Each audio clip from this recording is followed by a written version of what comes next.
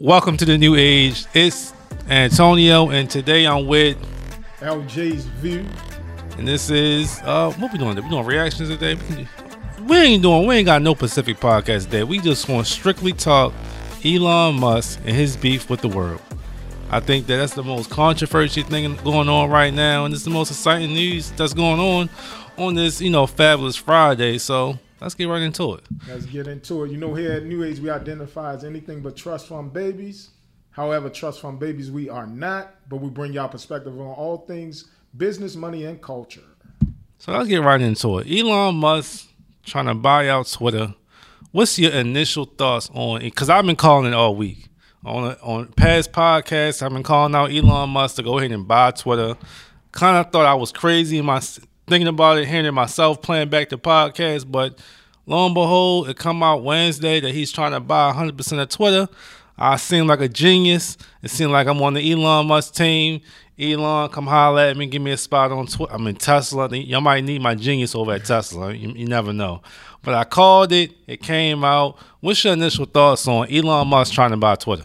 It's interesting because my initial thoughts is that Antonio must be a genius or a fortune teller. Right. Like you said, you called it all week. But, I think it's a power move. I love how innovative Elon Musk is. When he gave this proposition, 2 days ago to the board of Twitter that, he could take it a lot further and where he think that it could go if he was the sole owner, and turned the company back into a private company. If you look at his track record with Tesla, with the Boring Company, with Space or Starlink, and so many other things that he's involved with, he's it's all innovative, never or borderline never done before type of business or companies. And so it would be interesting with what's happening in the digital realm, how he would pivot this company. That's really kind of my first reaction would be, I'm interested in to see what would he do with Twitter. I think my first initial reaction, once I seen it come out, I said either he really wants to improve Twitter, in which you see he's taking polls every other day, and fans are just giving their opinion, and he's listening to the people, something that Twitter isn't doing or hasn't done. Listen to the people. So that right there gets people behind Elon because they're like, he listening to us. Just the whole phantom of the whole GameStop and AMC, how the CEOs listen to the consumer, listen to the investor. So I feel like Elon being on the board at that point, being on the board or trying to take over things and having the people give their opinion on how things should be structured and worked. And he's like, you know what, I agree with you guys. And that in itself right there gives the investors a breath of fresh air because they believe that we got somebody that's here to work for us and work with us, and that's how things should be as an investor. When you invest into a company, the company should take in the consumer thoughts of how things should be ran or improvements to the company, and that's what Elon's doing. Shout out Elon, the people's champ. It's interesting because just one short day later after this proposition, we see that who was it? BlackRock, comes in with their trillions or their billions of dollars of however many, a whole bunch of money floating around of investment to become eclipse Elon as the number one shareholder or the top shareholder. That was Vanguard. Oh, I'm sorry. I said BlackRock. Thank you. I meant Vanguard. Thank you. Yeah, and the SEC is trying to sue Elon for what? For non-disclosure of his stakeholding into Twitter. So it came out that Vanguard made their buy into Twitter April 10th, if I'm not mistaken, around last week, some to say. Elon made his mark into Twitter the end of March. But, Elon didn't come out publicly and say, I don't know why they're trying to sue him, but came out publicly and say, I'm into Twitter, and the SEC is trying to sue Elon for the disclosure of his position into Twitter. Which to me, I think it's a bunch of BS. Yeah. Because like, why are you trying to sue me? And Elon even came out and said last night on the TED interview, my everything is in order with me. So you're trying to sue me for what? And I think that's just another jab at the man. But don't want to escape to the conversation. You did bring up Vanguard. So with Elon owning 9% of Twitter and then Vanguard coming in buying their stake, now they own 10% of Twitter, making them the highest shareholder of Twitter. Once I seen that, I said, this is nothing but a war of the big dogs. David versus Goliath. Well, can I really call Elon David at this point? Because, I mean, he is the richest man in the world versus one of the richest entities in the world. So it's a good battle. It's going to be, is it going to be a good battle? Because I don't know how far it's going to go. But it's a battle right now, in my eyes, not between Elon and the board. It's now becoming Elon versus Vanguard. I think it's even deeper than that. I would go as far as to say it's Elon versus the establishment.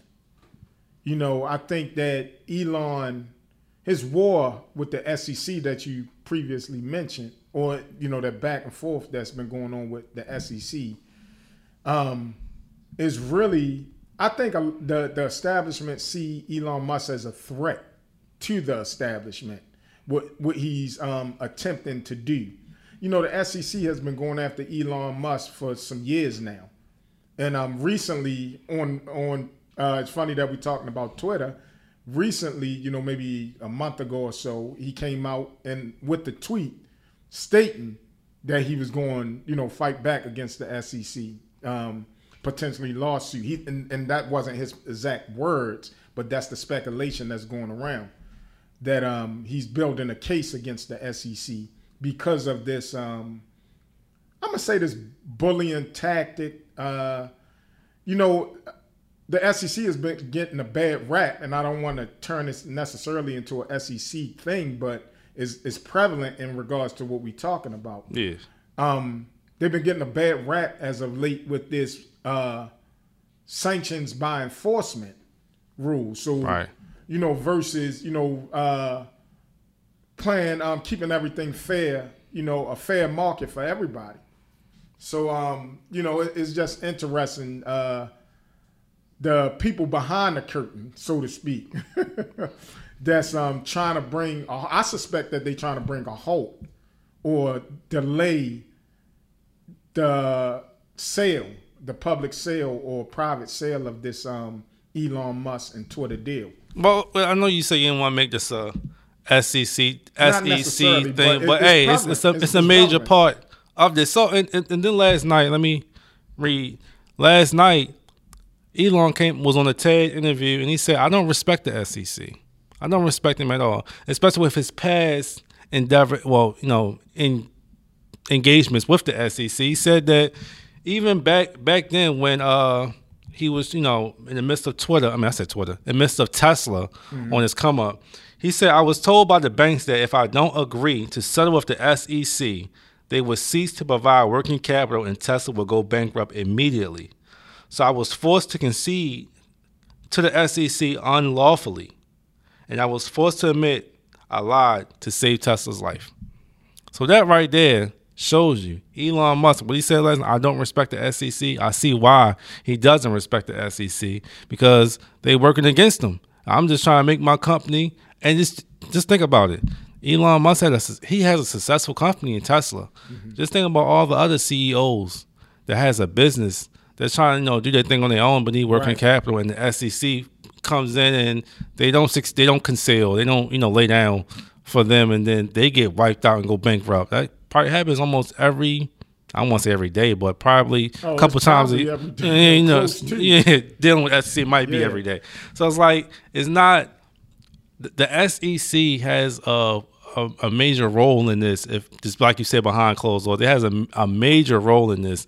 And I want to see how this is going to play out. Just like you said, Vanguard jumped in it. Like they came out of nowhere. Like you had no initial interest in Twitter, even when Twitter was at its heights of, you know, let's go share price wise, over $70. Even when Tesla was at, I said Tesla again. Even when Twitter was at its low at $38 before Elon jumped in, you show no interest in Twitter. Right. But now that Elon jumped in, you jumped in. And then Mark Cuban, I love beloved Mark Cuban, he came out and said, I really believe that Elon Musk is here and doing this whole Twitter fiasco to F the SEC. He said, I'm here. I believe that Elon is here to drive up the stock price of Twitter and then jump out and gain his profits, which is not a bad move. But at the end of the day, that is, type of, we'll say, insider trading, so to say. It is kind of a shiesty move, but hey, when you got billions of dollars, you can do whatever you want. And then Elon came out and said, hey, no, it's not nothing like that. I'm not driven by money. I'm driven to create what we here have in America of free speech. That's what I'm here for. I'm not here to drive up a stock price and exit with, millions of dollars or whatever. That's not my initial plan. That's not my plan at all. My plan is to really bring back free speech and, take out the censorship of Twitter, because that's what I'm here for. That's interesting, because that's where I want to go at with that censorship. See, and this goes back to what I was saying is, my perspective is that it's really Elon Musk versus the establishment. Not just Elon Musk versus Vanguard Group or whatever. They are a face that we can pinpoint, but the establishment is the bigger thing. And just think about this. This censorship war that's been going on. The establishment has always been able to control the narrative as long as they control the voice / the news / information that's been disseminated to the public, through, whether it be through manipulation or whatever, so have you. So given one man, quote unquote, a very influential man, this type of power poses a big threat to the establishment, especially with the climate that we're in, where, you're seeing this, rebellion, so to speak, of the people versus the establishment going on. We saw it back in the storming of the Capitol. That was one way that we saw it. We see it in riots, throughout the pandemic, with the police and several other things. People want their rights back, that we supposed to have in this American republic, so to speak. Yeah, and then another thing is that Elon shined the light on the censorship and the wrongdoings of Twitter, because you had people that doesn't use Twitter, or people that doesn't know these. I had no idea of these shadow banning type of things, or these censorships that's going on Twitter, and if you talk about certain things, then Twitter won't put your tweets in the algorithms for other people to see it. I didn't know these type of things until Elon Musk jumped in the ring of Twitter, and it really showed me, or exposed to me, this what really goes on Twitter? I had no idea. So then I got to looking into it more, well, if Twitter is suppressing free speech, and they said we're not doing that. Hey, we're just trying to make our place a clean environment to be. But then you have things like scam bots on Twitter. You have these crypto bots that's scamming people out of money every day. You don't do nothing to ban those type of things. You have pornography on Twitter, it's a regular thing to be on there, and they don't censor shit or take those things away. But if I say something about President Biden or President Trump, or then the jab and things like that, it might go away, or it might not be shown to everybody. Mm-hmm. So Elon Musk has exposing to the people, and especially get everyday people, that this is not what you think it is. It's not free speech over here, what they try to tell you it is. So Twitter, to me, is being exposed for things that goes on behind closed doors that your regular consumer has no idea about, because I had no idea about these type of things. So what's interesting about that as well, I would say, Antonio, is that this is a common thing that you see across social media platforms with this censorship and this what was the term you used about this dark pool, or where they pull these scam by, where they able to delete it or shadow banning. Yeah, shadow banning. That's the term. Can you imagine if Elon Musk was to start, and you kind of went in this direction earlier in the week when offline when we were communicating about Elon Musk using this, if this sale or deal don't go through, using this to start his own, as a great marketing tool to start his own social media platform. Yeah, yeah. Can you imagine the power or how many people would go over there just for free speech alone and to get rid of this shadow banning? I think it's a great marketing ploy.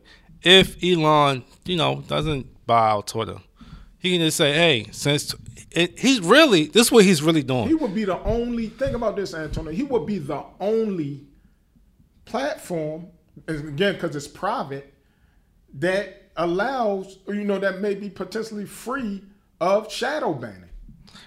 Right. And then this is his genius, the genius of Elon Musk. If he buys out Twitter, boom. He buys out Twitter. He has a user base of, I don't know how many users on Twitter, let's say 100 million.